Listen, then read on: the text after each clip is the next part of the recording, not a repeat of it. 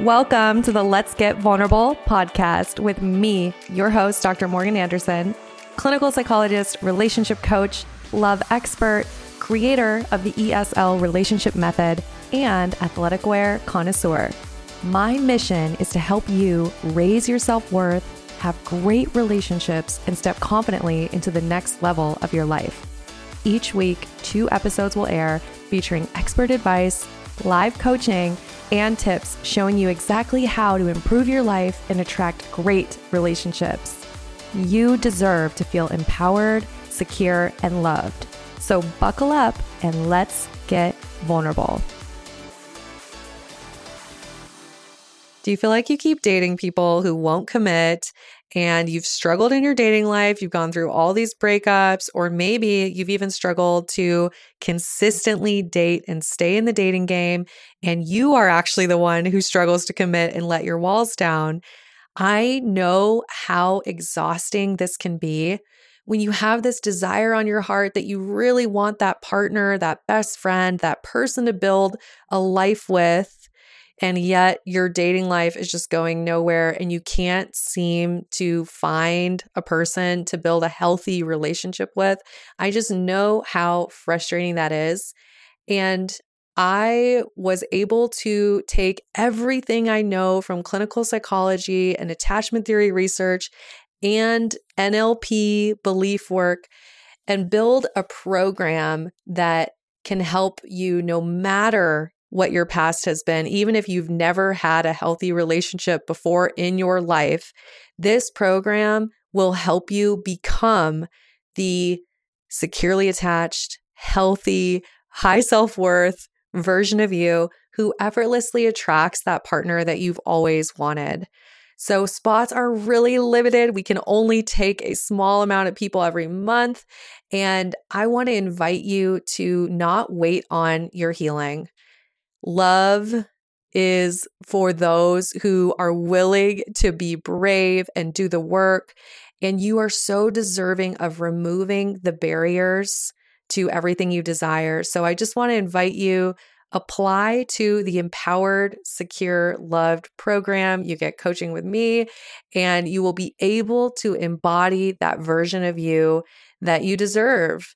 And spots, once again, are super limited. So make sure you apply. You can find the link in my Instagram bio. My Instagram handles Dr. Morgan Coaching, and the link will also be in the show notes. I'm so excited for you to embody that healthy, securely attached version of you. You are so worthy of it. Welcome, everyone, to the Let's Get Vulnerable podcast. We have a very special guest with us today, Farnoosh Torabi. I've been on your show, so I'm so excited to have you here. Welcome, welcome. Thank you, Dr. Morgan. Can I call you Dr. Morgan or Morgan? Like, how do you? You can call me Morgan, but I go by Dr. Morgan. But no, whatever feels good to you. I'm open to both. Well, I'm just so grateful for this invitation. I love your book. I love your podcast. I love everything. I love you so much. You're in my book. You're oh my gosh, dedicated. Like your wisdom has traveled so far and wide, and now it's also in my book. And I hope that more people get to appreciate your wisdom. I'm so excited to hear more about your book. I know we're going to talk all about it. I want to give the audience an introduction to you in case they haven't had the pleasure of knowing who you are. So here's just a little bit of information about Farnoosh. She is one of America's leading personal finance experts. She's the host of the award-winning podcast, So Money. You guys, this is one of the only podcasts that I actually listen to consistently. It is so good. I'm not kidding. She is a sought-after speaker and author of multiple books. Her next is entitled A Healthy State of Panic, part memoir, part guidebook on how fear can be a superpower to achieve true wealth and career success. She's been featured in the New York Times, the Wall Street Journal, and Time Magazine, has been on the Today, Good Morning America, and more. She's a graduate of Penn State University with a degree in finance and international business and holds a master's degree from the Columbia University Graduate School of Journalism. She is our guest today. Welcome. I'm so excited to have you. Thank you. Thank you for that. Do you ever hear all that and you go, wow, yeah, that's me? Who is that? Well, usually the punchline after hearing my bio is, can't wait to hear what I have to say. You know, like, I am just thrilled to have you because I was telling you before we hit record, I don't talk about money enough on this show. And you and I know that our relationship health, our financial health, our physical health, it's just all connected. So you are just such a welcomed guest for the audience. I know they're going to love this. Thank you. How is that possible, Dr. Morgan, that you have not touched on money more than, I just think that money, when we talk about money, we talk about life, we're talking about relationships. It is the number one cause of arguments in relationships. Yes. So I know it's in your orbit and it's there. It's like the elephant in the room, but let's talk about it.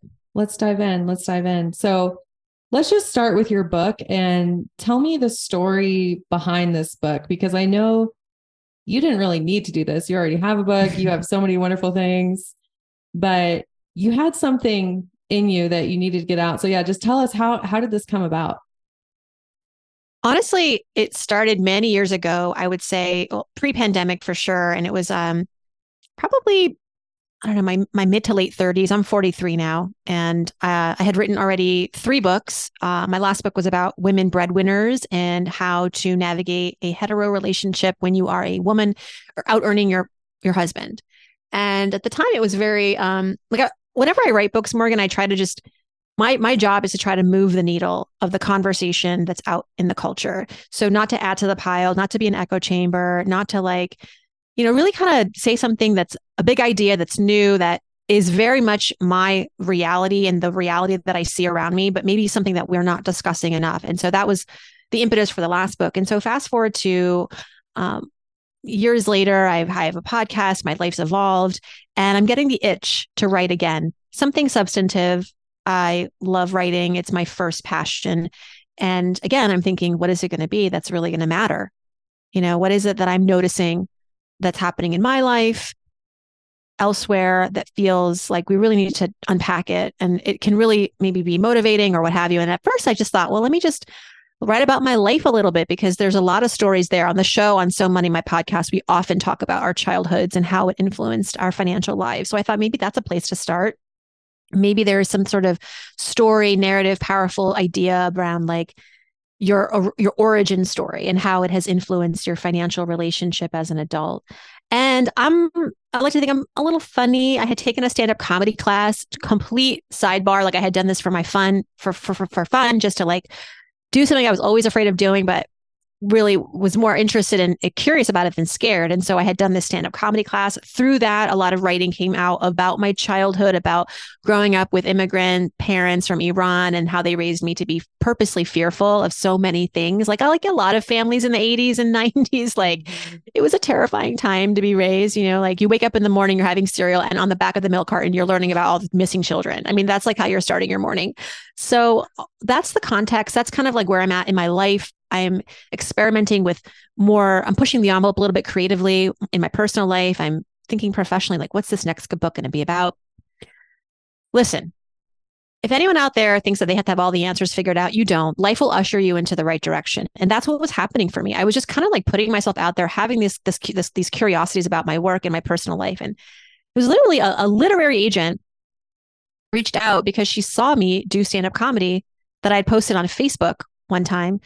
My amateur comedy, but nevertheless, really colorful stories and funny stories about my mom and my dad and being a female breadwinner and all the things. And she wrote to me and she said, "Do you have more of these stories?" And I said, "Sure. Do they have to be written down? Because it's my life. I've lived it. It's the stories are endless." And she said, "Yeah, please start writing." So I started writing, and I started by just writing the stories that I thought were the wild adventures of growing up Iranian American. And by wild, I mean the time I shaved my unibrow and changed my name to Ashley. These aren't heroic stories of climbing Mount Everest or joining a the craziest thing I've done is buy a house in the pandemic. Really, you're not going to get hero stories from me, but you are going to get, I think, hopefully relatable stories. But the underpinning of a lot of the stories is where we finally formed the book and the message of the book. And as we sort of took a step back and looked at the patterns that were represented in a lot of these stories about childhood, about the tween years, about college, about my current life, we found this element of fear that was a different representation of fear that we don't normally want to accept in our culture, which is that fear can be a friend.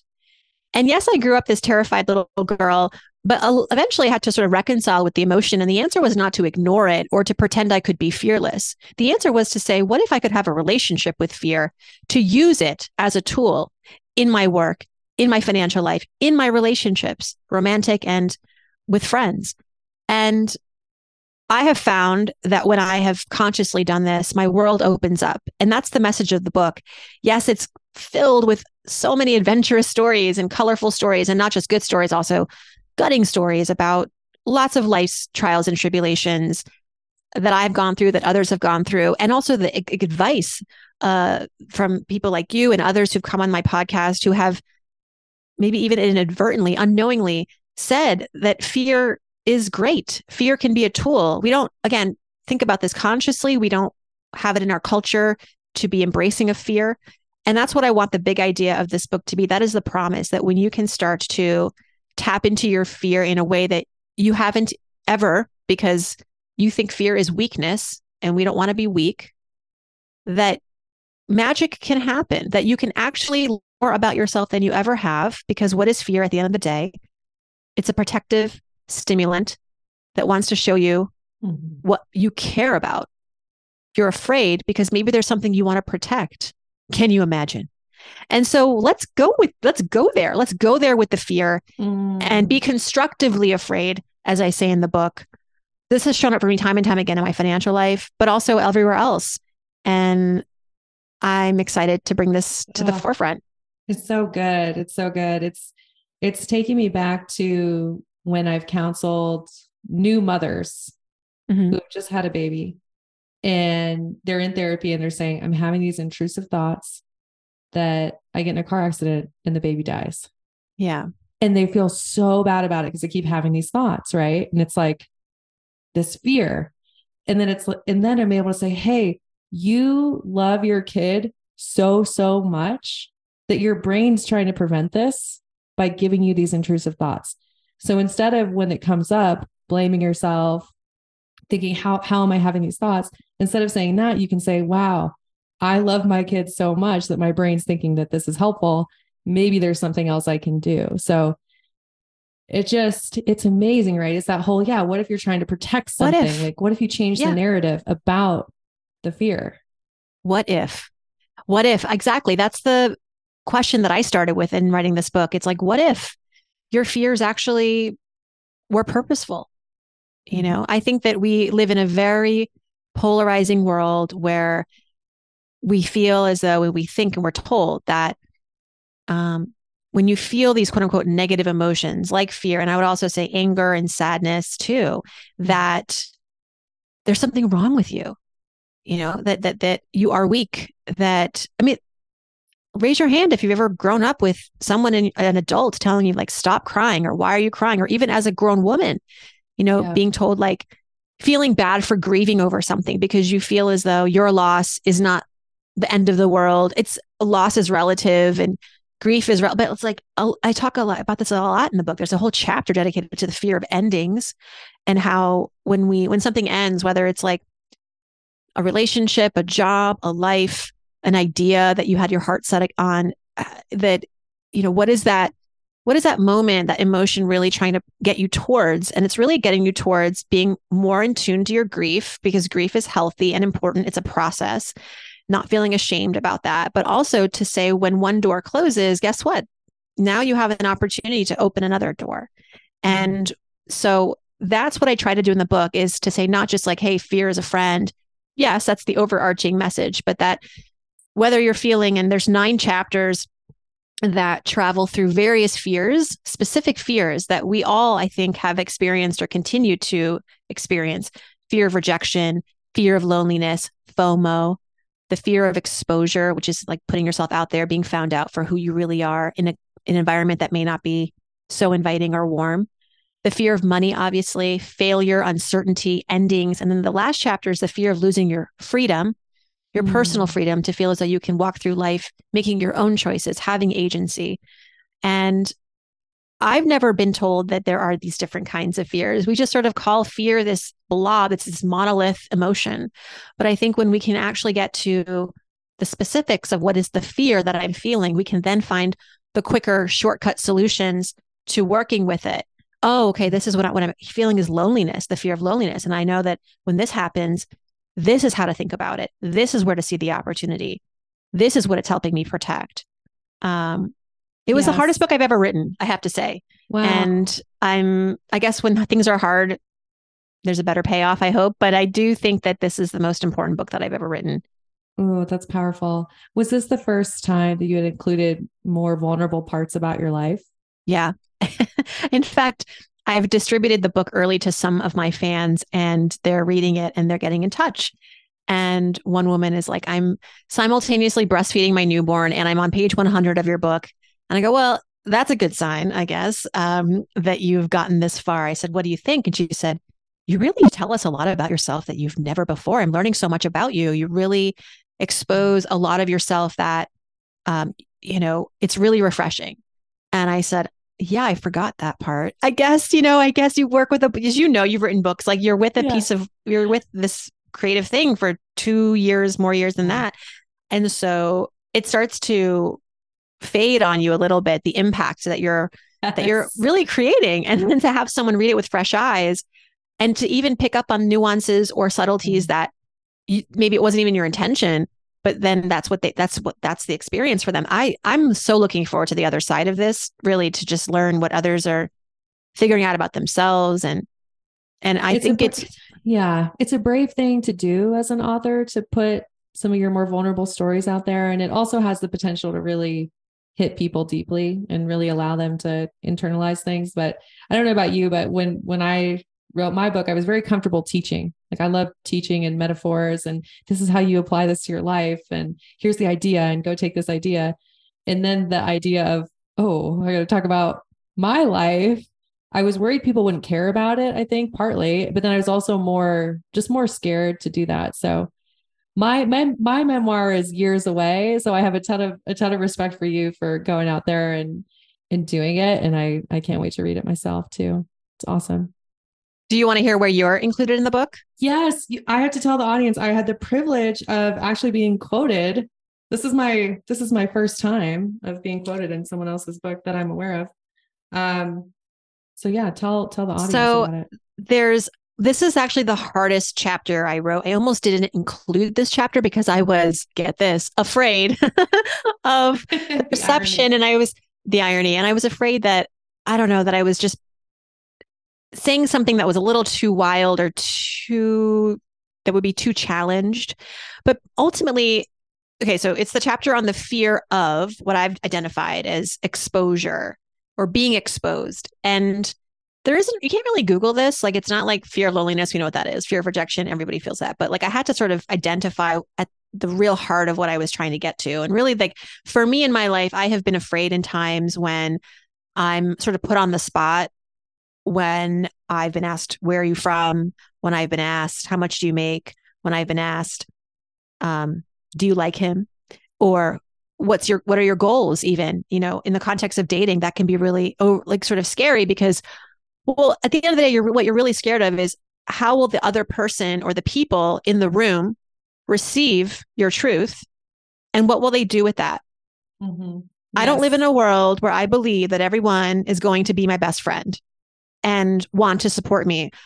That's the hard truth. And that was the part of the chapter that I felt a little afraid to say out loud, because I think we live in a culture where it's like, kumbaya, we should all be friends. And if someone doesn't accept you, well, too bad for them. But you know what?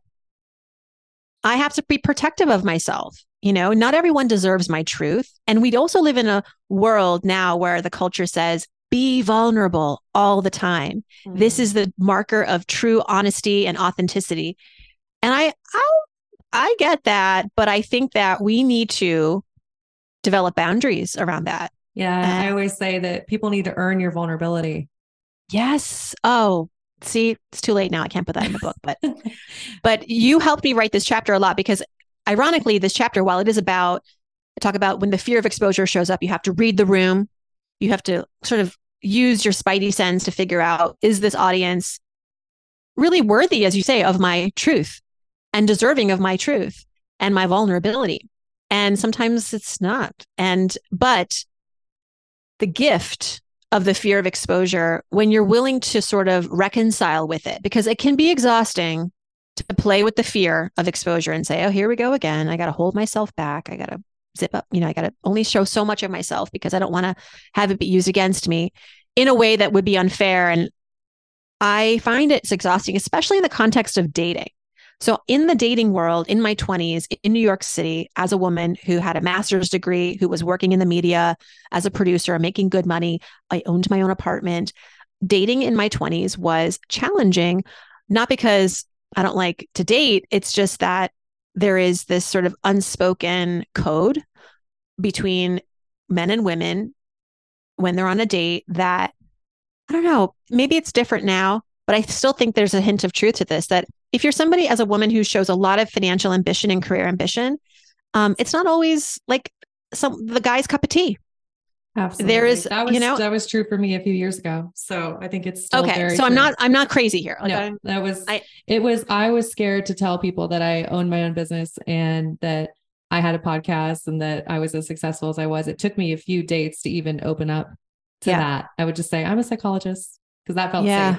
Mm-hmm. Right. We like, it's not that we lie or it's just that we don't trust, for whatever reason, the person across the table is gonna love that about us. And I didn't like that I wasn't able to go there right away, but it was so complicated. And even people who were older than me, who were married, people at work who knew I was dating, and I'd say, just maybe on the first date, don't tell them you own your own apartment, And I would say, he certainly would tell me, why can't I tell him? But nevertheless, I stayed mum, and I was really exhausted by it. Like, look, fear is not always your best friend, but it was something that I recognized was there, and I was continued to stay curious about it. And maybe it didn't throw me into someone's arms right away, but eventually I think it did, because what happened was that exhaustion around that fear of holding back, in the context of dating, got me to a point where I was like, Morgan, I don't care anymore. If he doesn't like me for who I am, that's fine. But like, I was ready to be single for the rest of my life. I would prefer that than to even enter a relationship, but not feel like I could bring my whole self to that relationship. Yes. And so once I made peace with that, which honestly, the fear got me there, because it just, again, like I got to a point of, you get worn out. What like burnout, right? It's just burnout. Mm-hmm. And when I made that pact with myself, that's when I met my boyfriend that became my fiance, who became my husband. And listen, I definitely got from him a much better sense of like, I can trust this person. I didn't sense that connection in some of these other short-lived relationships. Partly him, partly you, right? But I think I got braver, and because in my mind, I was like, there's no settling, and if I settle, it's going to be with myself, which I'm happy with. I think that's a fine compromise. I'll have a kid on my own. I'm going to do this thing. Yeah. And I have female friends who are single moms by choice. They didn't meet the right person, but they still held on to their goals to become mothers and made it happen. And so I saw what was possible, and that kept me going. But to bring it back to your wisdom in the book, you say, and this is where I bring you in, because when you came on my podcast, we talked about sort of identifying true connection and, the keys to intimacy. And so here we go. As I would discover over the years, to arrive at a deep, meaningful life partnership with someone, I would have to get comfortable with aspects of this fear of exposure and its rules of conduct, chiefly loving yourself and valuing your own boundaries first. I would need to learn to be comfortable with all my wobbly bits, as the wise Bridget Jones once said.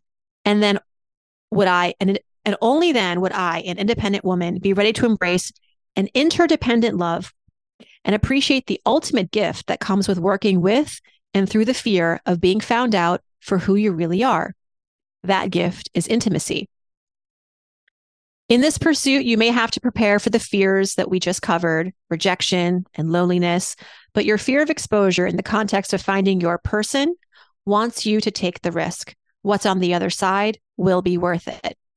As clinical psychologist and podcast host Dr. Morgan Anderson says, a lot of people have a barrier to interdependence. It's because they're lacking self-trust and they're lacking the relationship tools that they need. If I don't know how to communicate, how to set boundaries, I'm not going to feel safe being vulnerable with people and building relationships. So that's your amazing contribution. You just kind of brought your, I had to bring in the experts, because there's parts of this writing this book where I was like, I feel this way. I'm the journalist, right? I have to always feel like I have to support which the is storytelling. Writing isn't that with way, facts. so it's good. Yeah, like don't just take my word for it. Yes. This is a clinical psychologist who has real life client experience. And so I'm grateful for ever crossing paths with you. And again, like this chapter is, for me, it's really going to a place where I've been before. And it's thanks to people like you who gave me the sort of permission and power to do that and to feel like I have backers on this, I love it.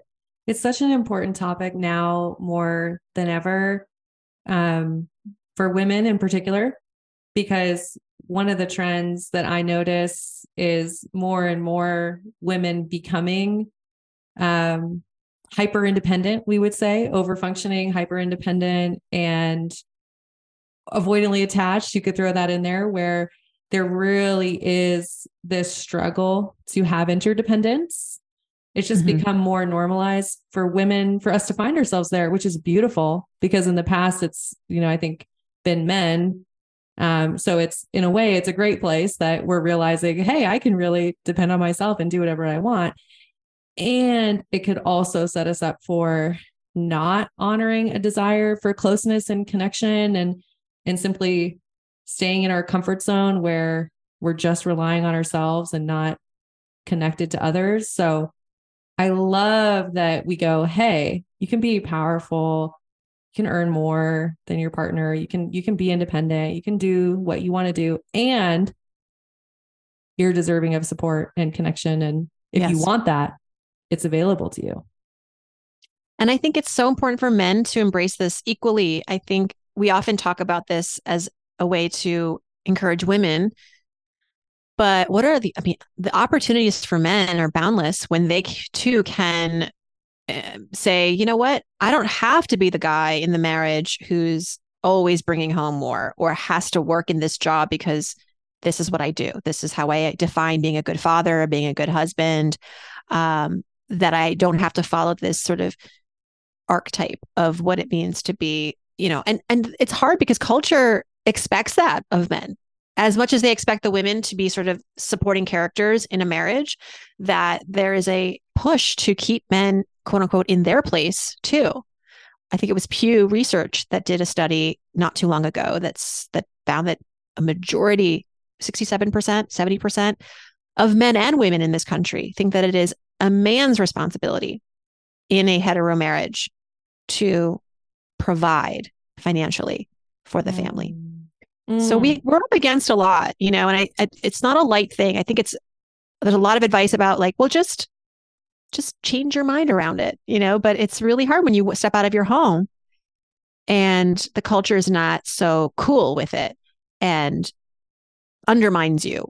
And look, I have a thick skin, but sometimes that opposition is coming from your parents, from the people you see every weekend at church, the people you see at work. It's hard, Well, I think, Farnoosh, too, it's this idea that men were taught to connect their value to their ability to achieve and to provide and to be financially at whatever level. So men had connected their value to that. And then if you're in a relationship and you're saying, that's not actually what I value about you, right? And then that it's not the only thing. It's not the only thing, right? It's part of it. But then I think it's challenging because men get this story from society about like where their worth comes from. And then if that's taken away, it's like, well, how do I know I'm enough? How do I know I'm worthy? It sort of becomes an identity. It's an identity crisis for us as a culture, for men and women, obviously. Yes. I mean, we could do a whole other episode on I know this. I have 10 chapters dedicated to, women breadwinners and also their partners.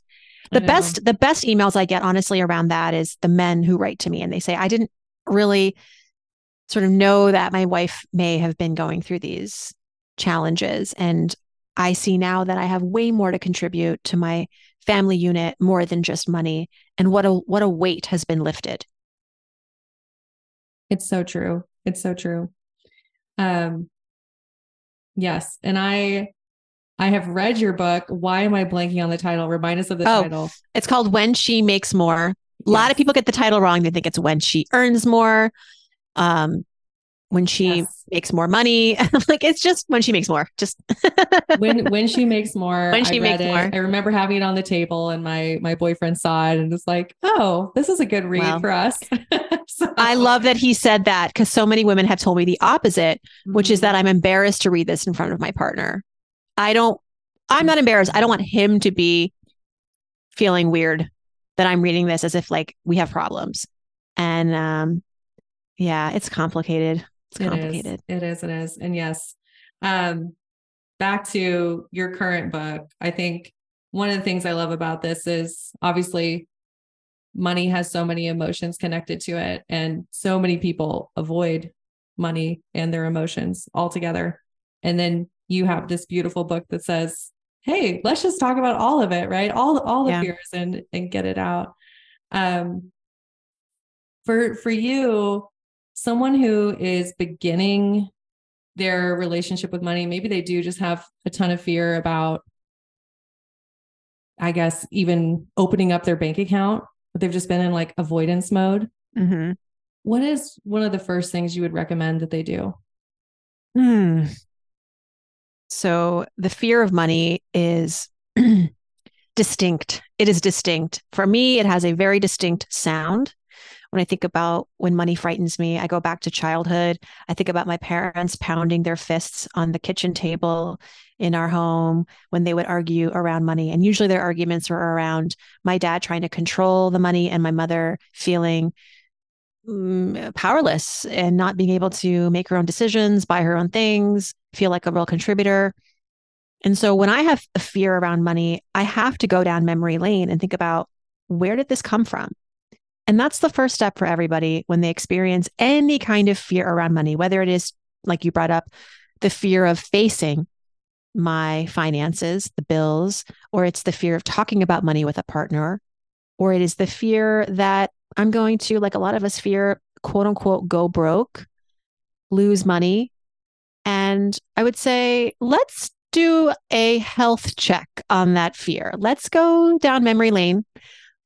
The question you ask this fear is, where did you come from, and or who brought you here?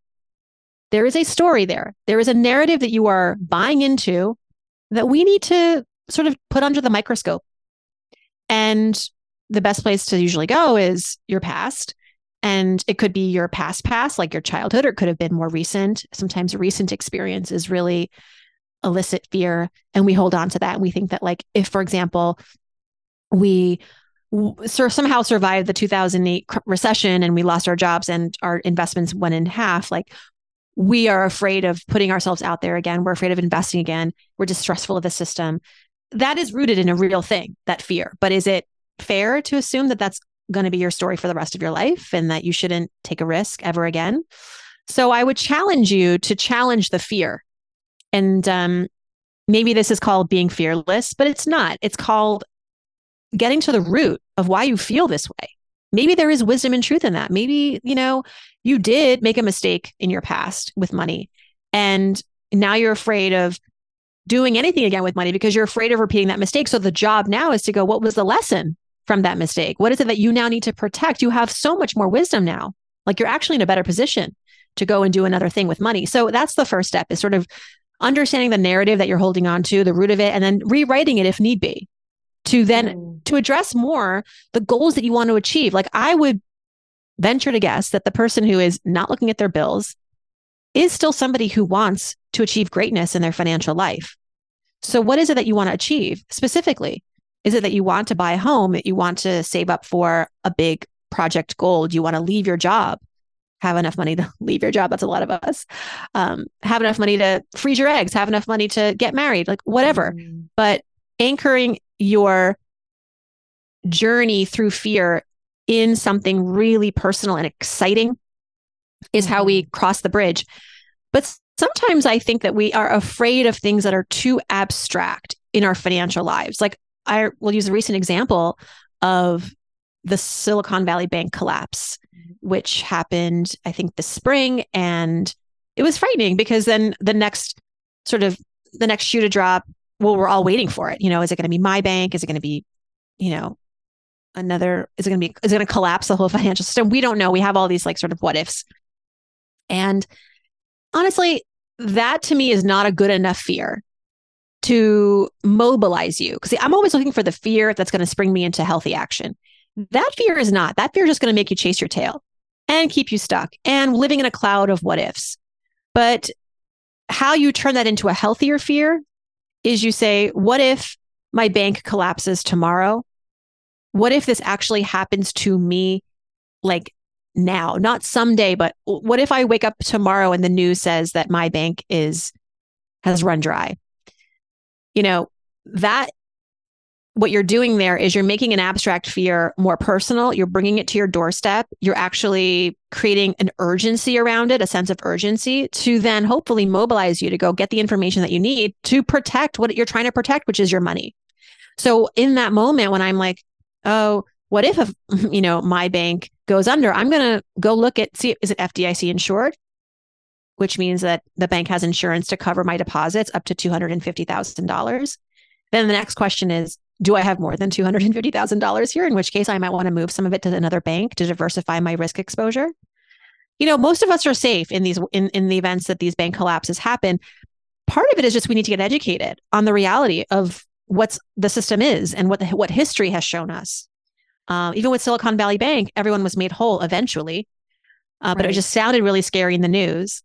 Oh. And similar, yeah. So I could go on and on. There's so many examples, like worried about a recession, the R word. That's too abstract. Don't live there. Take it really, bring it to what if you lose your job tomorrow? Have you thought about that? What would be the first thing you would do? Go do that now. Right. And it's not just, yeah. I love this so much. I'm like, there's so much that you've just said that so aligns with what I teach. Particularly about you have to go back to the past, because a lot of people just don't want to do that. They want to just kind of skip that piece. Or then we have a lot of people that only want to focus on the future and they want to write out their ideal life every day. And they don't want to, go back to the past at all.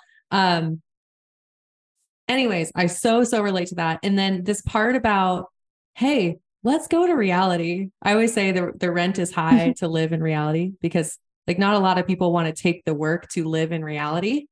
So it takes a little bit of work. It's not that much, but slowing down and doing what you're saying and applying this to your life and figuring out, okay, what's the reality? And then it's this beautiful thing of allowing people to take informed action that would actually apply to their life. Mm-hmm. And then a third thing that I would add to the fear of money bucket is when it shows up, another exercise you could do is say, am I really thinking? You need to think 2 steps ahead with fear sometimes. Like sometimes you're afraid to do something because the risk is too great right now. It feels too much right now. Like I'm not going to invest because what if I lose money tomorrow in the stock market? I'm not going to ask for more money on the job because what if they hate me when I do? And truthfully, listen, just this week, I asked for more money and I got it. Like you're sometimes afraid of something that isn't real. But I always say that sometimes we have to extrapolate the fear and say, okay, well, if I just sit with this fear and do nothing, let this fear wash me over, not help me make a healthy move, what's going to be waiting for me in 2 years as a result of this, or 10 years or 50 years? And usually it's a scarier thing.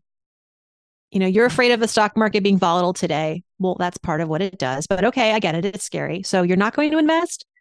But then in 30 years, when you're ready to retire and you don't have any investments, you've left your money in a 0.04% bank account, which has actually lost money because of inflation. And now you don't know if you can retire. You might have to call your old adult children for help. What is scarier? taking the risk now or facing the reality, which I can guarantee you is going to be your reality unless you win the lottery or, you know, you just fall into a lot of money. So I always say, go to the dark place with your financial fears. It's not because I'm masochistic. It's not because I'm trying to instill more anxiety. It's because I'm trying to get you to do something productive, constructive, healthy, self-aligned, and so that you can lay down this fear. The goal is not to walk around scared all the time, right? Eventually we need to, you know, feel other things. We should. Yes. But to get there, you have to have an experience with the fear, a good one. And I have lived a life and I know how to do it. And I teach this in the book. And I can connect this to a bit of what I do, which is where, you know, people come to me and they haven't found their person. And a lot of times they're going, worst case scenario, you know, I'm going to die alone and I'm never going to meet someone and love just isn't for me. And they have all this fear and sadness and despair. And what happens is when they actually just start doing the work of working on themselves and learning how to become securely attached, they immediately start to feel better. Yeah. So it reminds me again of this, when we take aligned action that is aligned with our reality, just the action itself, which could be just making some phone calls and talking to your bank or moving some funds around. As soon as you're taking the action, you start to feel better and the fear goes away. Yep. Isn't that wild? It's magic. It's wild. It's magic, but it's totally achievable. And as I say that, you know, if my hopes and dreams for everybody, for the world, is to have a world where there's more financial equity and everyone is sort of playing a level field. I don't know if we'll ever get there, but I think that because fear is so universal, fear is a universal resource. We all have it. We all have it. We all experience it. It is abundant. And let that light you up a little. And people say to me, well, how are you so calm? I had for many years a career in front of television, live from the New York Stock Exchange, live from, you know, places you don't want to be. And how do you stay so calm? Because I'm okay with fear, because I'm allowing myself to feel the fear. And I don't get worked up because it shows up. I go, okay, hey, how you doing? It's like a friend showing up at your house. Unexpected. It's a little annoying, but you're like, okay, come on in. Let's have a coffee. Yeah. I don't let it, I stay in control is ultimately what I'm saying. I stay in control of that relationship. Whereas too often we assume that it's here to run us over and we let it. So good. Yeah. You have a relationship with it and you're curious enough. You're curious with it, right? It's like you're curious and you want to see, is there anything valuable out of this? And you're open to it. So yeah, what's the rational thing that I can do? Right. Is always the question. Yeah. What's the rational thing? Yeah. This is so good. I can't wait for everyone to get your book. What's the best way for people to pre-order? Well, you can go to ahealthystateofpanic.com. And there you can see all the places it's available. There's actually a bonus. If you pre-order it, you'll get access to my virtual training called Scared Smart, which is essentially the book's money chapter, the fear of money, brought to life through a video course and a workbook.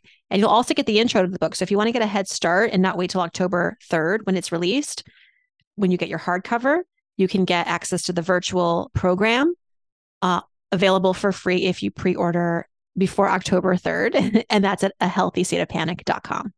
We'll put that in the show notes as well. I really encourage everyone to get this book, apply it to your life, do the pre-order. That's an incredible bonus.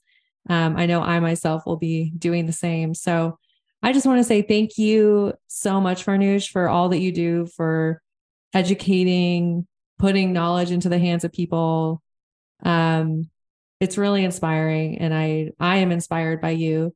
So thank you for how you show up and giving voice to all these things that a lot of people are not comfortable doing. So thank you. Thank you. Thank you. My honor. Thank you so much. And thanks for being on the podcast. I do just have one last question for you. This is random, but I ask every guest this, and that is, if you were walking down the street, random stranger comes up to you, they want to know your best life advice of the moment. Doesn't have to be of all time, but just today, right now, what would be your best advice? Wow. I would say, trust the process. trust the process. Too often we try to control everything. We think we know everything. And sometimes there's already a plan. I'm not like super woo woo. You know this. I'm not like, I don't like candles. I don't like rub crystals. I've lived life, and I know that there's meaning that may have already been that you don't even know about. Like trust the process. Even if it fails, there's a lesson. That was how, and I'm not saying everything happens for a reason or everything is meant to be, but in work at least, and in relationships, I feel like if you're putting in the work and you're showing up, you're doing your job.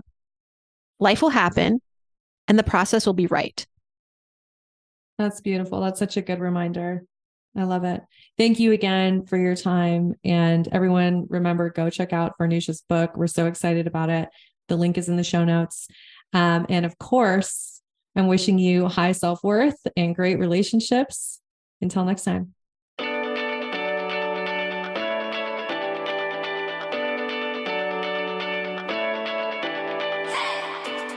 You guys, thanks for tuning in. I really appreciate each and every one of you.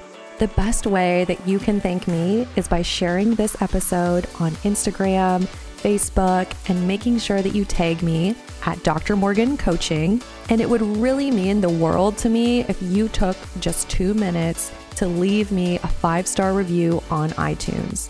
This podcast is not free to produce, and the more that you help this little show grow, the more people will have access to this valuable information.